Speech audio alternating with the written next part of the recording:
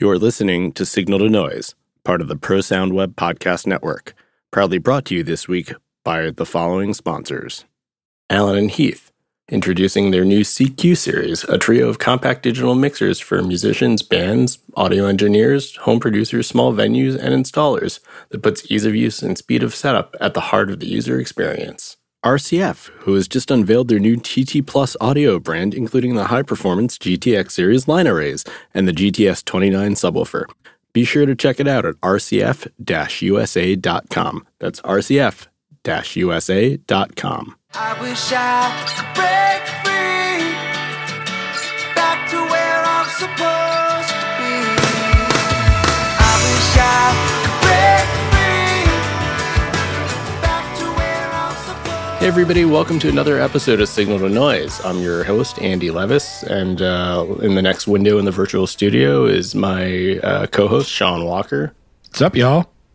Hey, we're hanging in there. How you been doing, Sean?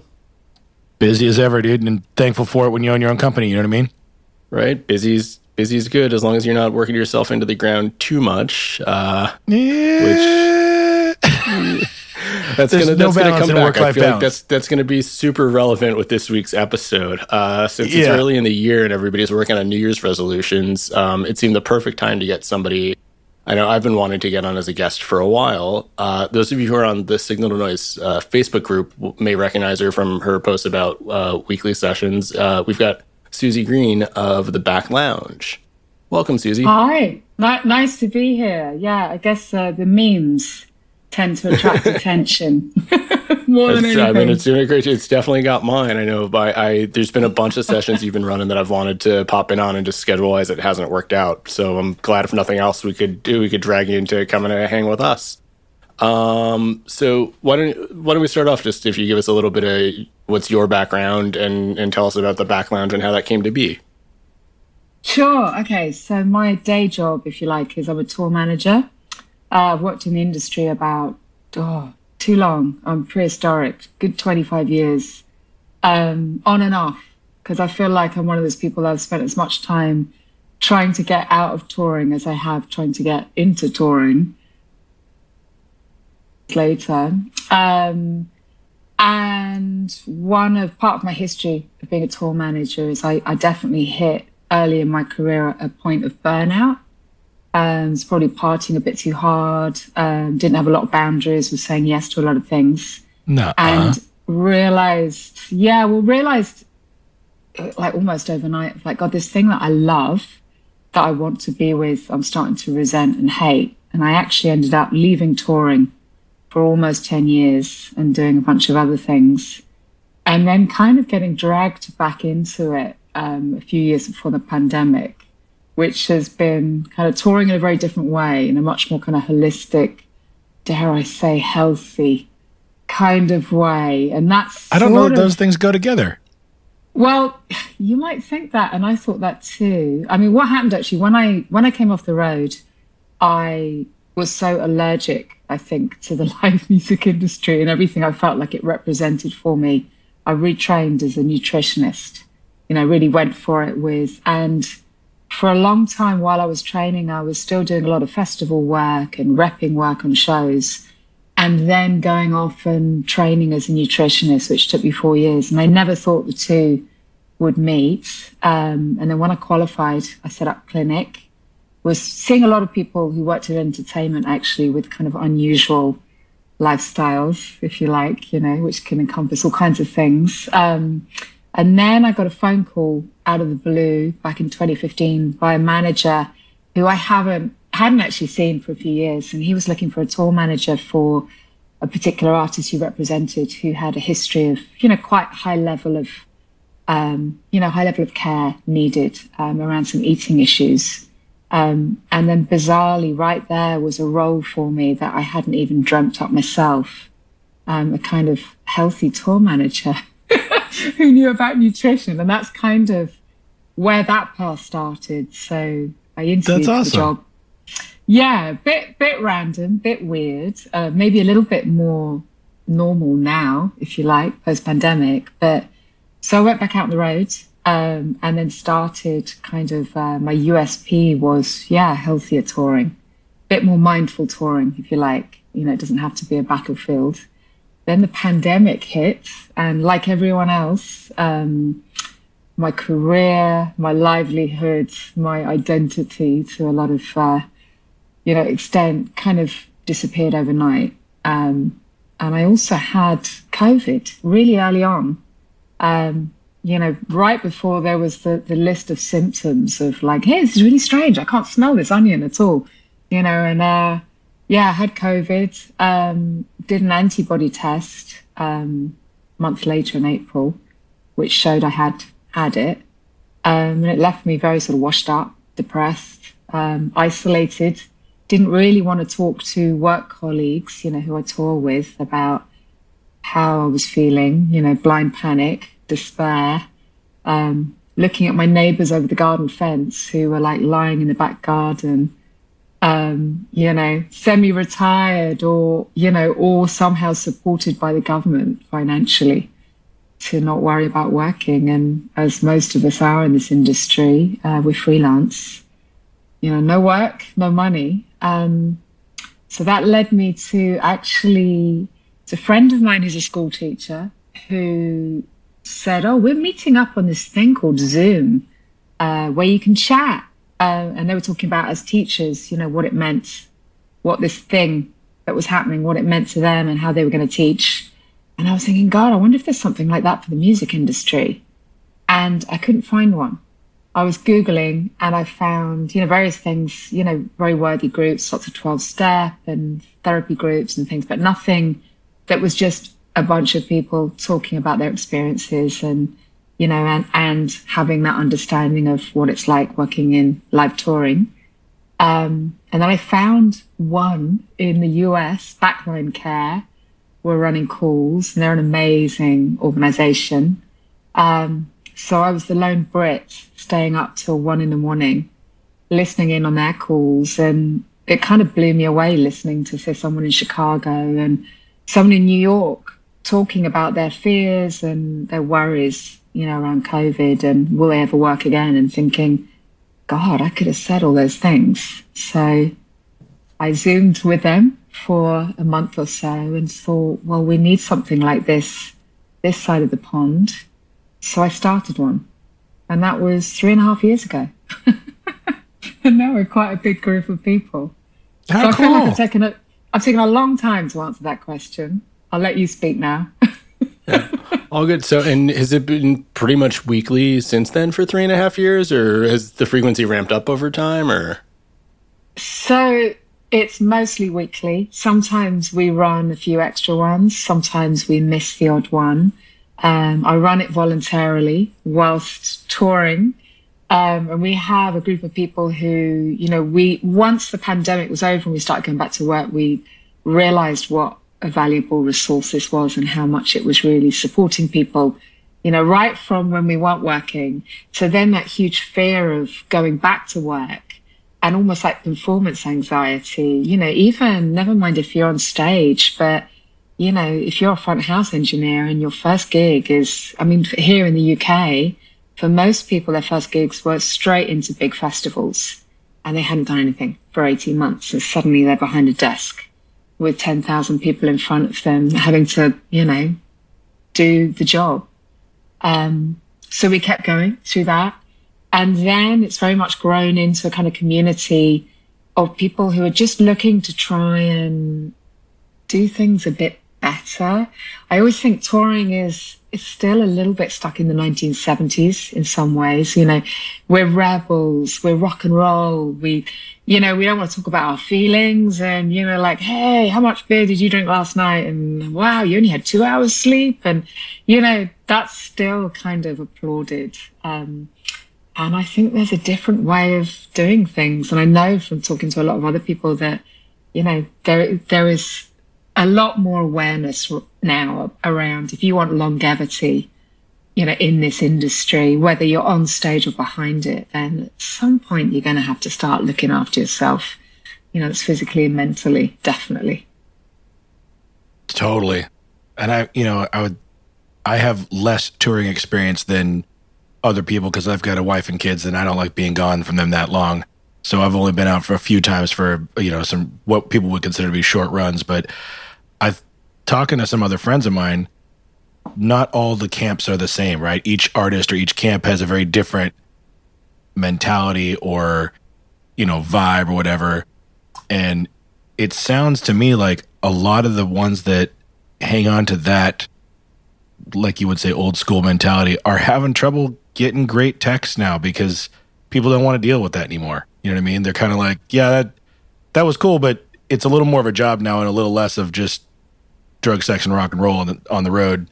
I would think that it's almost going to like force itself to change because they're just not going to have anybody that wants to go to work. Are you finding something similar, or am I just talking out of left field? No, you're bang on, I'd say. There is still, that contingent, the party contingent for sure. I think I would say the music industry in live anyway is having to grow up. We're having to be much more professional. Which some of that's cool, but some of that's not, because who doesn't love drug, sex, and rock and roll? You know what I mean? Yeah, but you see, where else do you have a place of employment where, I always laugh about band riders. I always like, if I'm taking on a new job, I try and get an idea what kind of vibe is on this tour. Sure. And I'll look at the old riders. And if it's like Jack Daniels and Haribo, there'll be like the Jack Daniels and Haribo crew. And then there'll be the green juices and, we need access to a swimming pool, and that will all be on the same tour and everyone in between. And I think it's rare to find a group of people who are on the road, for any length of time, who are all into doing one thing. There might, more and more now as we get a bit more diverse, there might be a couple of people who are sober, or in 12-step. There might be a couple of health nuts and they want to go out running. There'll be the other people who are, the ones whose beer cans you're tripping over as you walk down the gangway on the tour bus in the morning. And that's what makes this job colourful, I guess. And I suppose what I advocate for is, I'd never tell anyone, you can't do this, you can't do that. It's more, I think there just has to be room for everybody. And before, it was like, to fit in, you had to keep up with the best of them. And I just don't think that's so necessary anymore. Dude, totally. I did that through my whole 20s. I'll be the first to admit, through my entire 20s, I was absolutely the keep up with the Joneses dude that was, drinking and partying with the best of them because I thought it was cool. And man, I'm paying for it now. I feel like I aged 50 years in that 10 years. Well, you know what? I relate to that. My 20s were predominantly that too. It's like time of my life, absolutely. But the thing is, I think when it starts becoming a problem, that's really hard. And I think if you work in this industry and whatever you want to, deem as your problem, whether it's alcohol or gambling or sex addiction or whatever, touring is a great place to hide because you kind of you're not that accountable. You quite often move touring families as you move through different jobs. And again, where else do you work? And you have access to alcohol, pretty much from when you get up, so it's like, if that's your struggle, but for some people, it means leaving the industry.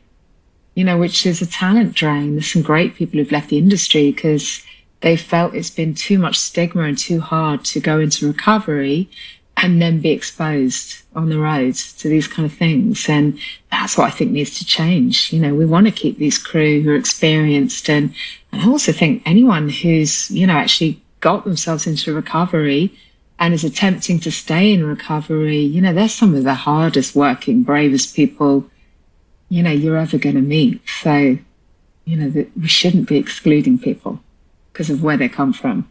Totally. And it, for me, I won't speak for everybody. I can only speak for myself. But as I have gotten older, what I thought was cool has changed. My priorities have changed. And now, getting drunk and getting laid isn't the only priority you got, in your early 20s. Or at least I had my early 20s, right?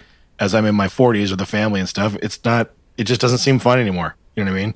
It's not like, let's go see how trashed we can get and if we can get away with life. Now it's like, how are we going to do life better and do our job better and do a better job for our clients? It's just a different, at least for me, it was a mentality switch. You know what I mean? And I don't find it hard to not be drinking at work. That's pretty easy. I knocked that off a number of years ago. But I can totally see how it could be tricky for somebody who quit drinking, let's say, and is around that and trying to not, you know what I mean? That would be tricky. So finding the right camp or the right balance, the right people to hang out with, you know, kind of like you are who your friends are, so to speak, is probably pretty important. Would you think? Yeah. Yeah, but you see, that's the thing. You don't always choose who you are surrounded with. You know, you're away from home, you're away from your support networks, you're away from your friends, your family, you know, and I think Zoom is an amazing thing, you know, and a lot of the technology that's developed because of the pandemic. You know, a lot of people can get to meetings now, which, you know, prior to the pandemic, when, you know, something like 12 Step was always in person. You know, again, if you're a little bit ashamed about the fact that you have a history, you don't want to tell people, you're worried that might spoil your rehire, you know, opportunities and the rest, you know, whereas now it's much easier to get to a meeting. You know, that's it, again, if you're with people who will help enable that. But yeah, I don't know. I think touring is going through a bit of a renaissance. I think it's slow. You know, it's still, you know, a big old, you know, it's a big old kind of monster roadie with a ponytail, a bald spot, you know, a kind of a world tour T-shirt, and you know, but it's, you know, we're catching up with, I think, what a lot of other industries, you know, are doing. Film being a prime example, they've really cleaned up their act. You know, I think it's cool. Time for us to do the same some way. What are some of the things that we can be doing to be healthier?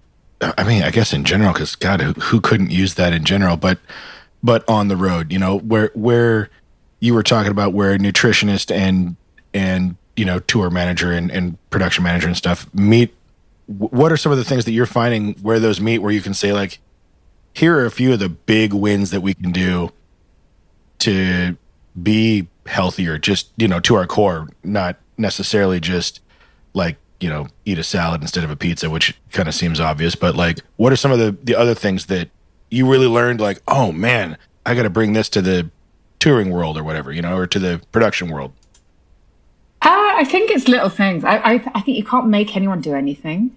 You know, I mean, like the riots that happen if you try and remove the load-out pizza for a start, you know, that makes you really unpopular. Forget it. But I think a lot of it is behavioral change and just offering options. And it's everything from like, so you know what we were just saying about, you don't often get to choose the people you're with. You know, you quite often take the job without knowing, you know, what kind of people you're going to be with if you don't know anyone already.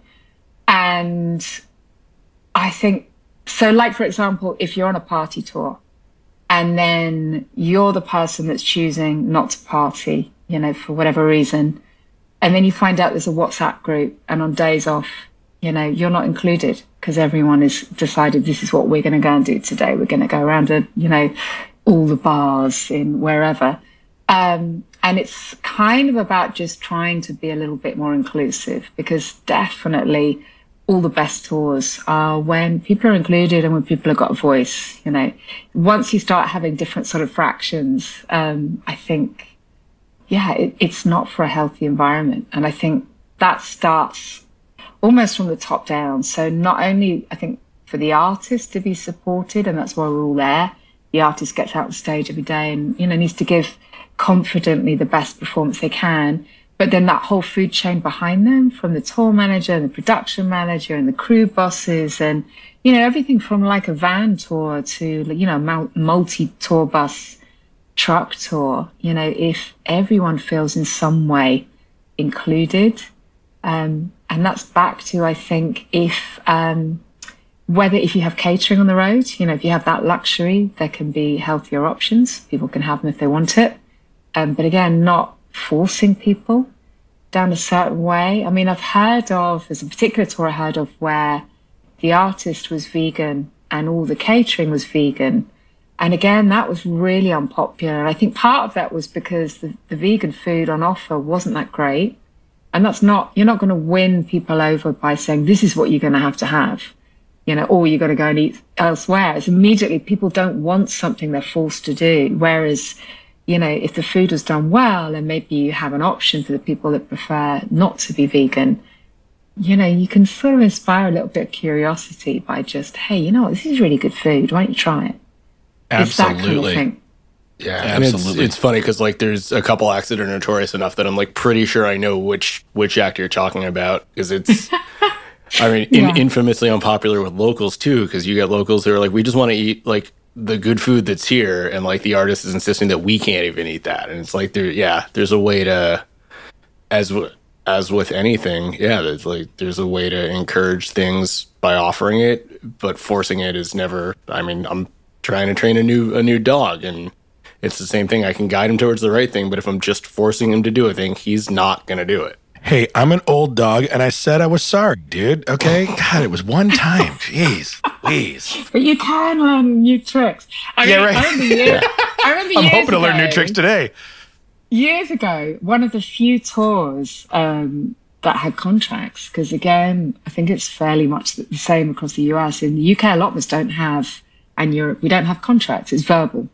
Or it might be an email if you're lucky. But I remember one of the few tours I actually signed a contract for, and it had a clause in there: you will not eat meat anywhere near, or around or in the same building as the artist. And the first thing I couldn't wait to do is we got to Spain, and so the other crew and a couple of band went out. I was like, God, let's find a tapas bar. And we had like platters of meat, and we were like stuffing it in. And it's that thing, isn't it? Like, you can't tell people what to do. You can just give them information, and they make up their own minds, and it's up to them,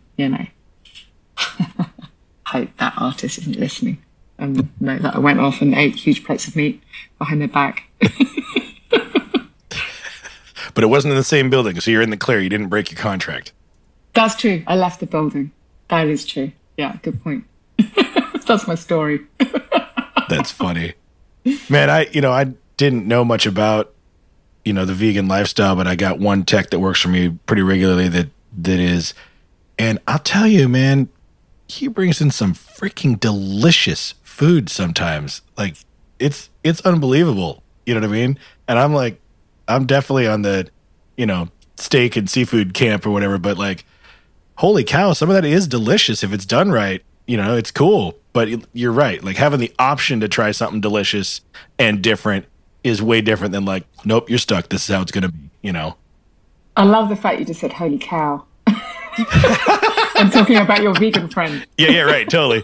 I'm classy like that. Brilliant. Yeah, but I mean, the point is, whether you're talking about food or like, having access to a pool or a gym, again, and I know it's just the case on some tours, isn't it? You might have the A party, the B party, the C party, and gradually it chunks down in level of hotels. But there's nothing to stop, when you put the tour book together, if the hotel hasn't got any kind of fitness facilities, hey, this is in the area. These are the nearby parks, so you can go for a run. There was a PM I spoke to once, and he was a really big fan of, he would, that thing of you'll have the road book and you'll have the day schedule, and it will be exactly the same every day, other than travel. But, if it's a big tour and you're loading in at 8 a.m., right at the start of the tour, and at the end of the tour, you're still loading in at 8 a.m., even though people know their jobs inside out by then, and actually maybe can do it in 2 hours less. So it's that sort of recognition of like, okay, we're all familiar here. We're replicating day after day. We can start either, load-in starts a bit later. People can get some more sleep. That's a rare and beautiful thing on a lot of tours.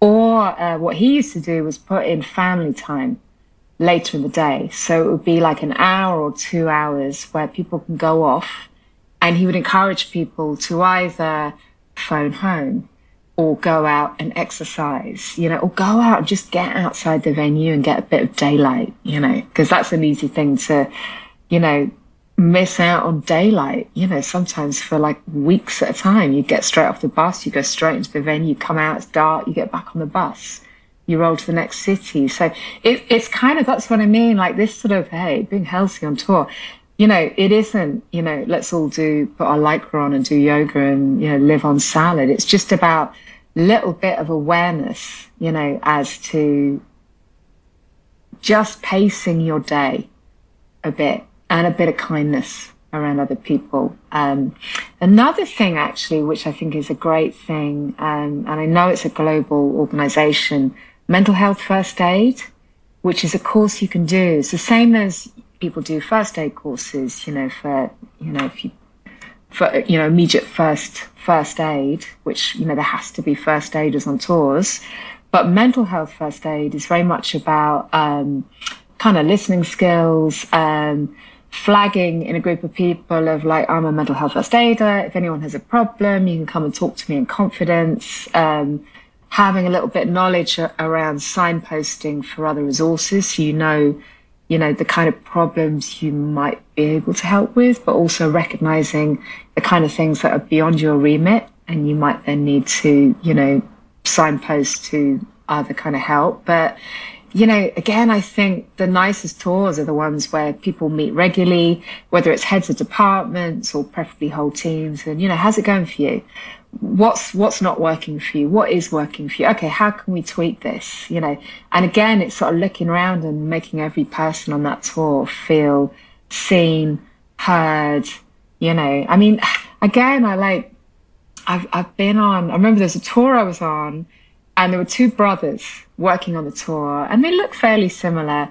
And the main artist, literally, I think we'd been out for 3 weeks, suddenly saw the two of them in the same place at the same time and realized there were two people. Up till then, she thought it was one person, which kind of showed her lack of, for what they did. But what I mean is, people, bust their asses on tour, and, sometimes, especially, the big tours where not everyone knows their name, or you're, sound person, number 7, it's kind of, you get lost in that crowd. And I think any way that you can actually make people stop, be a bit of aware of each other, you'll have a better tour for it. People will work together better as a team if you put that structure in, from the beginning.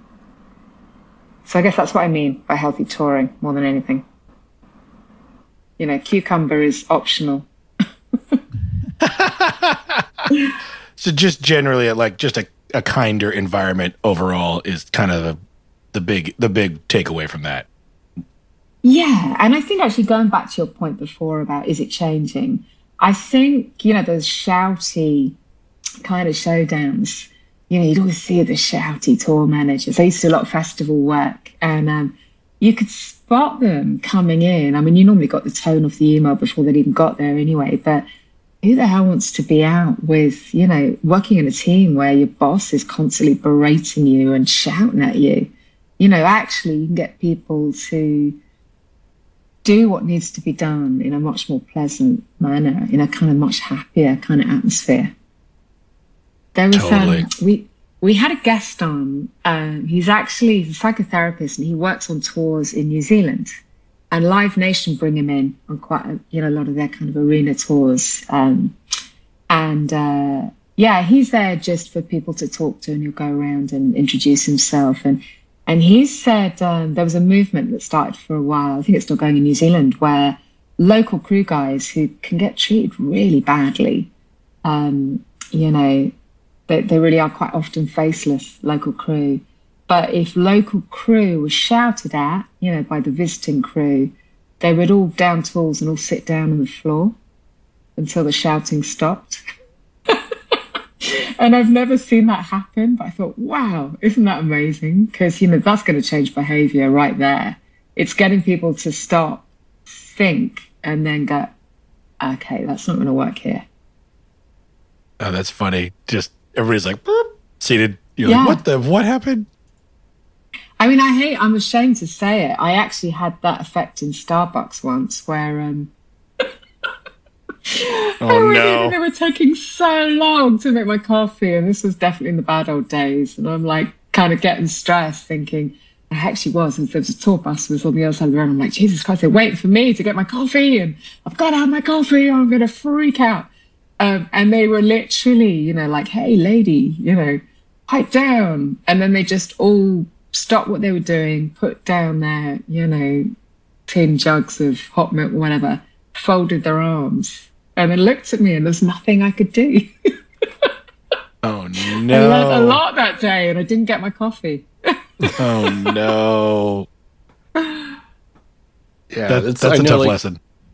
Yeah, I know, like, two things I've been trying to be conscious of, like, when I'm at work lately is both not being, for lack of a better way to put it, a bit of a shit when getting frustrated, but also both allowing myself the grace when it does happen, but to acknowledge it, and that while it's best to not be terrible to the people around you, like if you have a moment where you slip and due to situations that are terrible, to cop to it and say, and come back around and say, hey, look, I was being an ass before. Like, it's not about you. It's about whatever else was going on. Totally uncool of me. And I'm sorry. And let's just start over. And totally. And like, I feel like that's a thing that, like, up until recently, like the live entertainment industry has been very allergic to any like whether you're talking about your feelings or admitting you were wrong. I mean, I'm married. I've been wrong for a decade. You did that to yourself, though. Yeah. We won't go there. I'm sure there's reasons. Best decade of my life. Best decade of my life. But it's like, it's that thing, isn't it, of like, you know, everyone has good days, bad days. And I think that's amplified when you're on tour because of the sleep deprivation, because of the high pressure, because of you've gone into that venue and something is terrible. For whatever reason, you think, oh, this is going to be one hell of a day, you know, and you lash out, you react maybe much more than you would ordinarily, you know, when you haven't only had 4 hours sleep or whatever.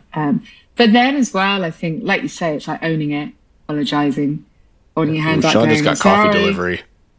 Yeah, I know. I'm quite jealous. Look, that's like a fancy coffee, so that's got. Oh, dude.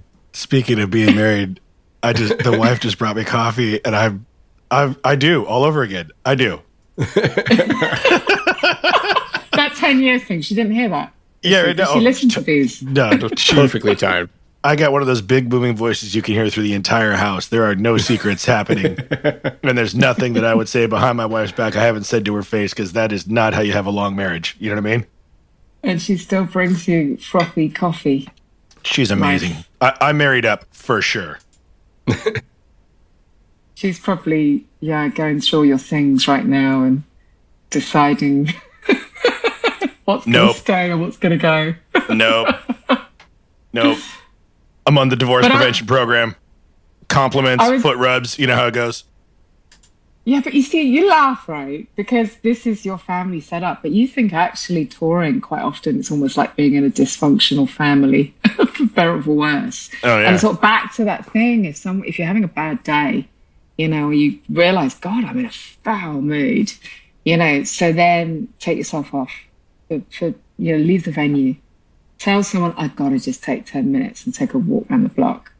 You know, I guess this is like traditionally when people go out and light up a cigarette, but if you can avoid the cigarette, if possible, and just go for a walk, get an air, get a bit of air and just reset and then go Absolutely. back in again. I've been in a previous job, you know, when I was working in the installs side of the AV industry, I was doing a commissioning with a consultant who was being a pain and was getting that very circuitous, you keep asking for a thing that we already told you literally isn't possible, and circling around. And it got to the point where I was like, I need to either step away, walk around the block a couple times, or I'm going to get fired today. And that was the best I could do, was look, we're going to pause this conversation. I'm taking a break. Get fired. Yeah. Get fired. I'll stand on your shoulder. Get fired, Eddie. Right. Get him. Get him. Sean's the bad idea bear. Get him. Get fired. Say but yeah, Sean, it does. Sean here, he doesn't tour much. Yeah. Well, and that's like the other, like, it's a trick I picked up years and years ago for, like, particularly with emails too, is you don't fill in the to field. You write the angry response email you want. You get every emotion out, you hit select all, and you delete it. And at that point, you're so frustrated at the thought of even having to write it again that you write the much nicer email the second time, and that's when you fill in the 2 and hit send. Plus, you can never get the wording so good second time around when you're trying to be angry. Yeah. And the second time around doesn't start with "you son of a bitch" like the first one did. That's always a plus. It always works better that way. Yeah, right. Yeah. Wow. Yeah, interesting. I mean, it's funny because, you know, on what we do on the back lounge, it's very much the open meetings. You know, people come and go, say, please, there's no membership. There's nothing formal about it. People can talk if they want to, or can just listen. You know, they can hide their names, their faces. It doesn't matter. It's mostly, you know, we have a lot of core regulars and we have people that drop in and out depending on if they're on tour or not. And we just talk about the different issues that come up for people. And it's funny, it's just that thing of when you talk to other people who have been in the same situation, you know, and you all look around and nod at each other and go, yeah, I get that, you know, and whether that is that kind of being on one of those angry tours, you know, because again, I think it, you know, it's back to that, it filters down from the top. I think, you know, if the atmosphere is one of kind of paranoia and hostility, then no one's having a good time, are they? So, you know, but then what can you do as one person within a group of people, you know, whatever your rank is in that hierarchy, how can you start having, you know, slightly more positive effect, you know, or do you vote with your feet and walk is the other thing. Totally. You know, life is short, isn't it? Sure is. Sure is. And that, I mean, that comes down to such a hard decision tree sometimes of both whether I need the work or not, and the stick it in and let it be a problem for somebody else, or like, do I have it within me to stay in and try and fix the situation both for myself and for anybody else here, anybody else who may come along after me? Or can the situation be fixed?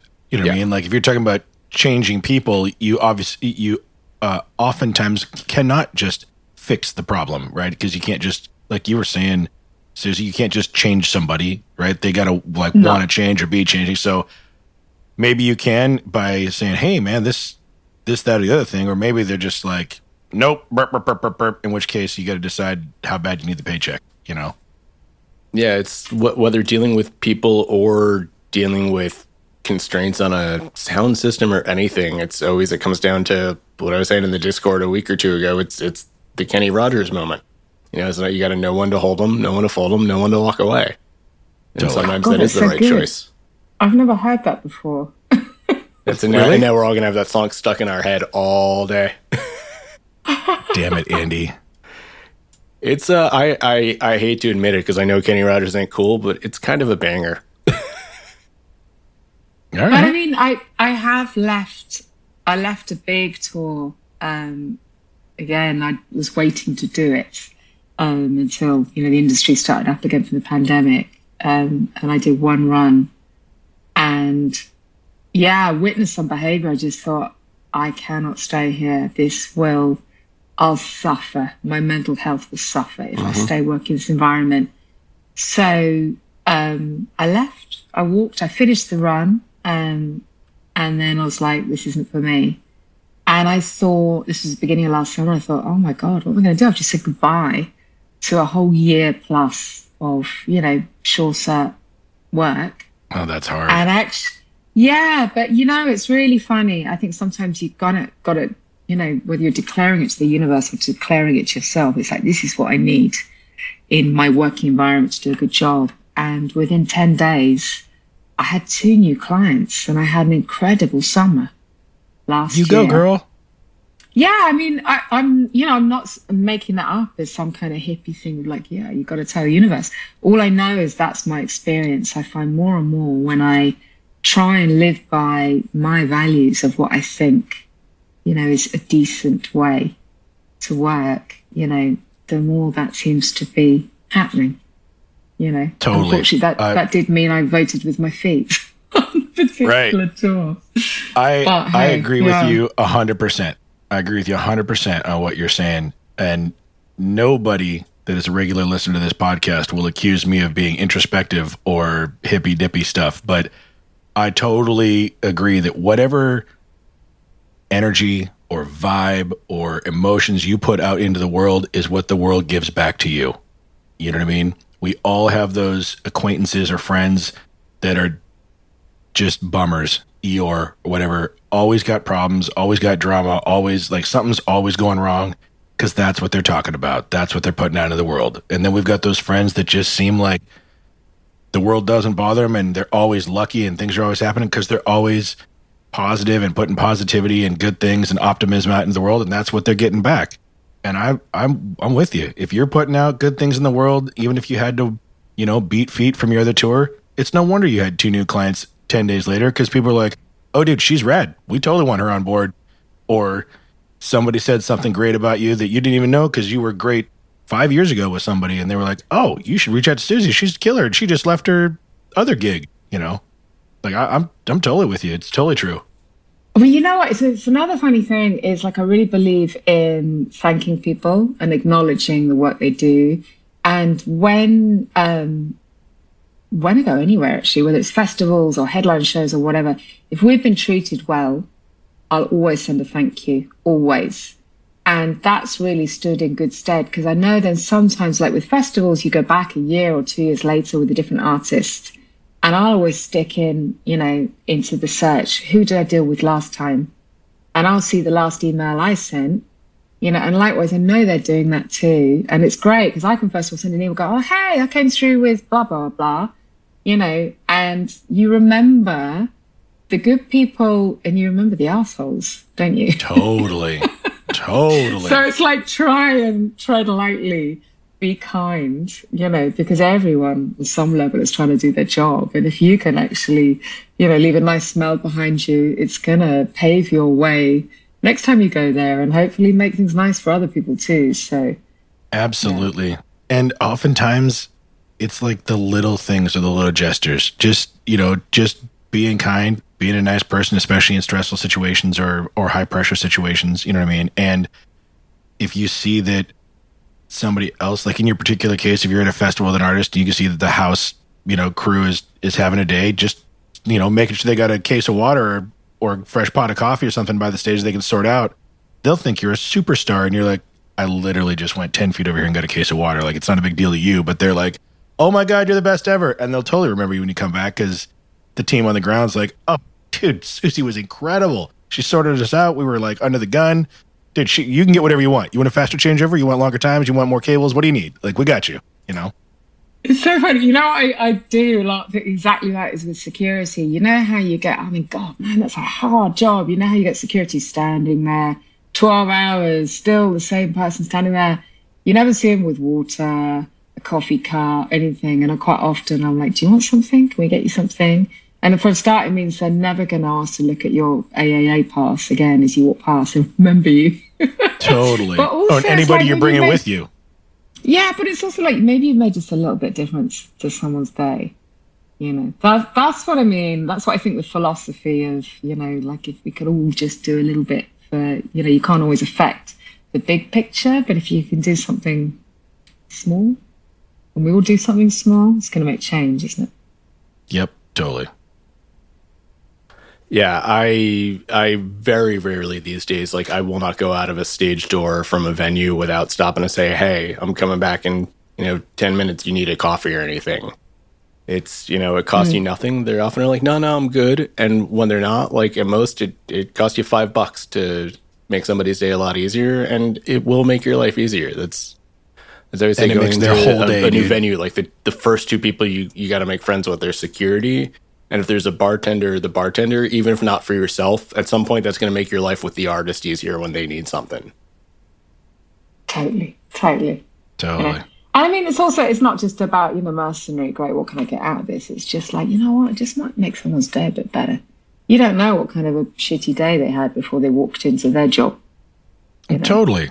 And I wasn't saying it necessarily to get something out of it, just that when you are overly kind to people for no reason, you do get stuff out of it, is what my point was. You know what I mean? If you are overly, the bonus is they will bend over backwards. Little favors and little things on your end, like Andy was saying about coffee or whatever, that's not really that big of a deal for you to like grab an extra cup of coffee for the security guy on your way out if you're already going for coffee, may change his whole day.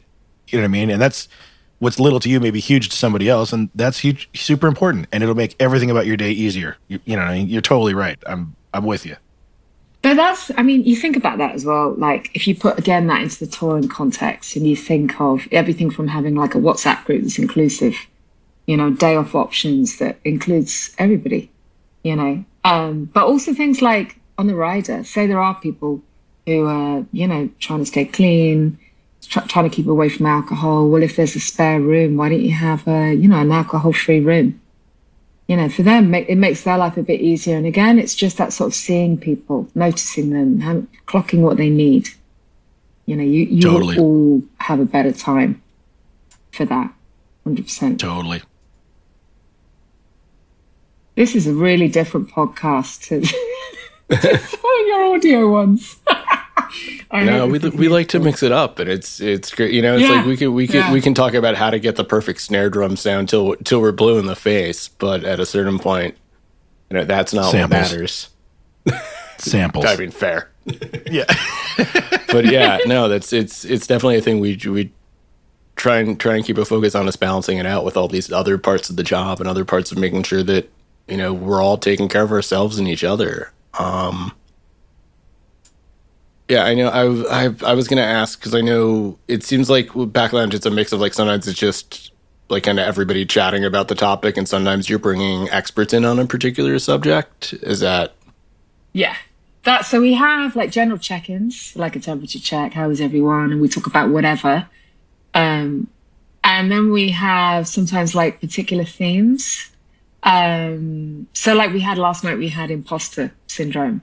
I was going to say, because as we were talking about before we started recording this, we were talking about our own imposter syndromes, and I was like, "Didn't you just have a session on that, dude?" Guilty as charged. Yeah, for sure. And it's massive in the music industry. And when you think about it, so like for example, that was something that it's a real.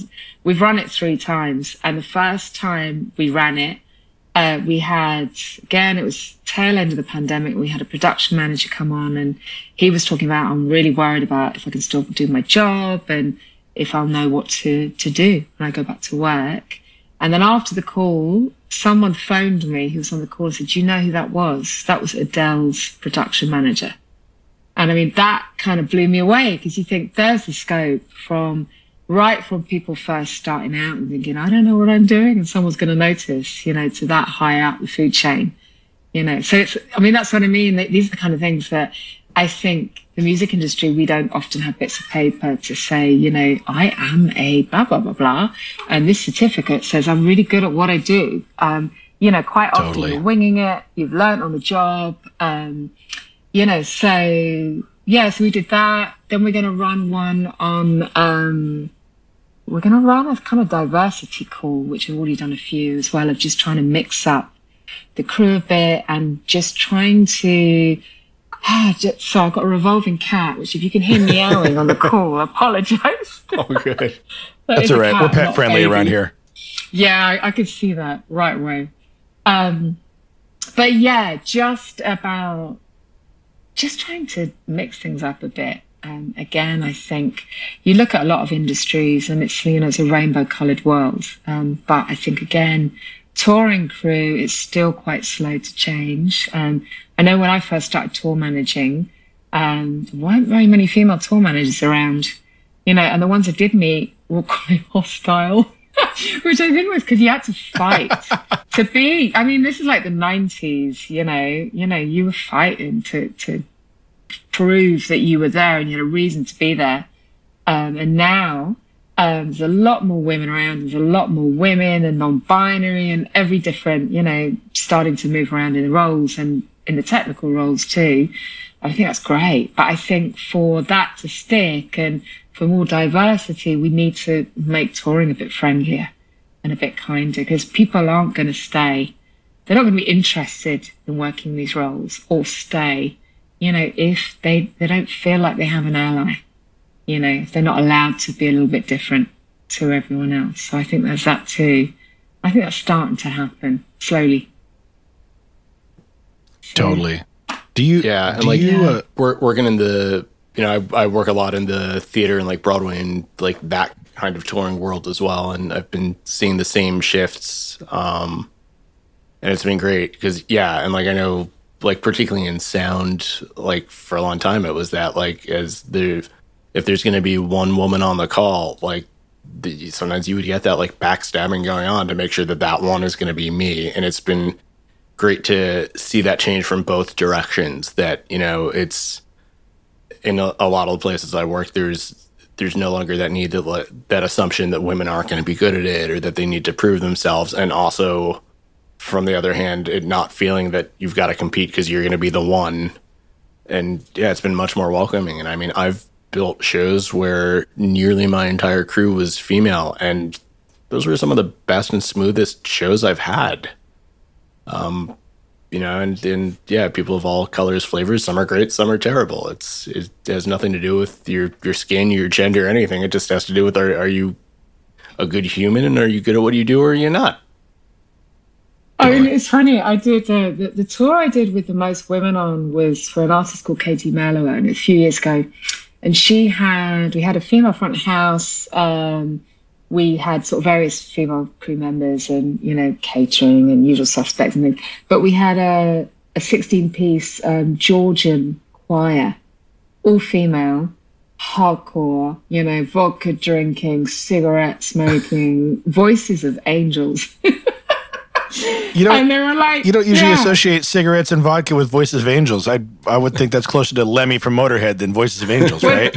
I mean, this is what I mean. They were hardcore. And it was funny because we had 3 buses on that one, and the choir tour bus, they had one handler who was a guy who always looked a bit scared, And it's funny because you would even look at the 3 buses parked up, and for some reason they'd always have all the lights on really bright on their tour bus. They'd be sitting there in as bright light as possible. There's no mood lighting going on that. And then they would just constantly eat all the sweets, the crisps, the chocolate. The bus driver would come in and like siphon off the snacks from the other to kind of feed the choir. I'm just picturing one of those zoo signs on the side of the bus. Please do not feed, perturb. Careful when you feed slowly and gently with the snacks. As long as you don't feed them after midnight. Yeah. That's funny. I'm old enough to know that reference. Yeah, me too. We'll explain it in the show notes for like Evan and the other youngins. You can put a link to the movie. Yeah. So like with all the various like subject experts you've kind of brought in through all these meetings, like are there any like tips or tricks from them that you can boil down to give our listeners like an idea of like I have like half a question formed there, but I think you know where I was going with that. I'm trying to think, what can I give? Yeah. I mean, so we ran a couple of years ago. We ran 3 kind of big workshops actually. And the Arts Council in the UK supported it, and we did quite a lot of publicity around it. And one was about mental welfare and physical health, and that was with the Music Industry Therapy Collective, who Tamsin Embleton, who heads up that organisation, has just published this amazing book, which I know is available stateside as well. It's like the Music Industry mental welfare Bible. I'll tell you what, I'll give you the link and you can put that in. Yeah, I know, we'll put it in the show notes as well. And they had various people coming on from that organisation talking about different tweaks you could do, some of which we talked about already. And then we had a sustainability call, and that was very much about little things you can do, in touring. Like touring is incredibly unsustainable. You're moving from city to city, huge amount of waste, vast amounts of fuel, quite often quite a lot of flying. How can you make touring greener? There are things you can do, and it's everything from, like just plastic bottles, carry refillable bottles. It's not that hard, You can buy cheap water pumps. You can have, which you hook into big bottles. We were doing things like that. Likewise, when we had tours with catering, it's a lot less wasteful. We, reutilize everything. It just means your footprint goes down. Likewise, I've seen a lot of tours, starting to use trains and things. You might have a van or truck on the road with a kit, and the people, are traveling by train. Sorry about the revolving cat. I know you can't see that, listeners, but I have a pink cat with no hair. The cat's awesome. And he keeps circling back in the same direction. It does. It's like, short-term memory loss, like a Dude, a train would be cool, though, I think, because you had, You can, yeah. Everything's there. You can. Yeah. And you can get up, you can walk around, especially tours that are in vans where you're stuck in a van. No room, you're sick of all the people around, you're eating bad snacks from, fuel stops on the way. And you're on a train, you're walking around, and, why not? Why not sort of take a little bit of look at the transport and the routing? And then the other call we did was, it was very much about how to be an ally and diversity. And again, just learning some of the language, around, people's sort of gender sensitivities and, again, which is back to trying to make the tour kind of a welcoming place, and encourage different kinds of people to come and work in this, amazing industry. Don't know if that answered your question or not, sort of.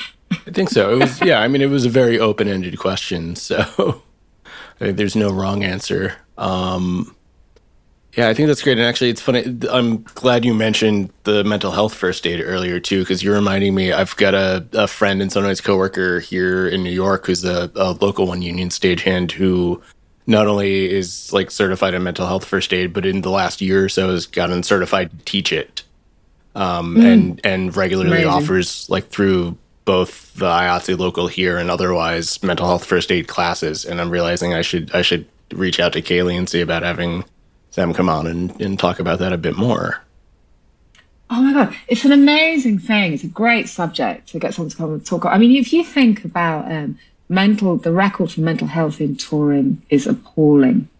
Hugely inflated numbers of, depression, suicide. And I mean, just from general statistics, the general population, suicide, I know UK side, Europe side, is highest in young men.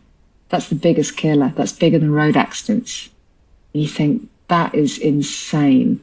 And you think, wow, if, you had every tour had a mental health first aider or someone who took it upon themselves to be a nominated person if you're having a problem, because again, while you're away, life still happens. You still have crises at home, births, deaths, all sorts of things happen while you're away on tour. You're away for a lot of these really big, significant things. And sometimes you can't just leave and go home. You're dealing with whatever it is. And just to know there's someone you can go to talk to, just feels a bit better, a bit more supportive. Yeah, do the course. It's great. Right on. Yeah, no, that's definitely going on my short list for as I have time the next couple months. And like I said, we'll also reach out and see about if Kaylee wants to come on and talk more detail and, and give some of those tips to listeners too, because I think that'd be a really, really valuable thing. Because like I said, we do a lot of talk about the sound nerd stuff here, but there's so many other aspects of this career and industry that are important. And, that's why I'm glad we got in touch with you to get you on this week to talk about it. Oh, pleasure. I mean, there's one more thing I'll add, actually. When I did the mental health first aid course, which 3 years ago now, I did it with a colleague who's a production manager, and we both came out of it feeling it's finding addiction isn't really covered in this. And we did mental health first aid specifically, but run by a music industry charity. So we went to them and said, what would it be to create a course, a short course, just a little bit about addiction recovery awareness? How can you support colleagues that you work alongside, who help prevent relapses? What can you do? And we ended up, we got into further conversations. They priced up, this is what it would cost to produce a course like that. And we went off and we fundraised, and we had Massive Attack, Nile Rodgers, Rocket Cargo, To name a few people that put money in, and it got the course off the ground. It got the course put together, and it's been run for free for anyone that works in the music industry in the UK for the last 18 months. And now what we want to do is try and get someone to pick that up in the US, because, it's 4 hours. You could save someone's life. You could, educate every time. It's got to be worth it. I think that the worst thing is to live with yourself if there was something where you could have intervened with the knowledge, but you didn't have the knowledge. You couldn't do anything. That's amazing. And I mean, just listen to that, and you talking about like having imposter syndrome. Like the fact that you did that is like, I don't want to hear about imposter syndrome from you, Suzi. That's an astounding accomplishment. Yeah, but I don't know what I'm doing. I'm just none of us do. I'm nothing special about me. All I do is I look around and I try and see if there's something I can do to help. That's all. That's awesome. About that. Totally awesome. Well, cool. I mean, I think that seems like a natural place to wrap this up. So, thanks for coming in and chatting with us about all this stuff. We've got a bunch of links we're going to get from you to put in the show notes.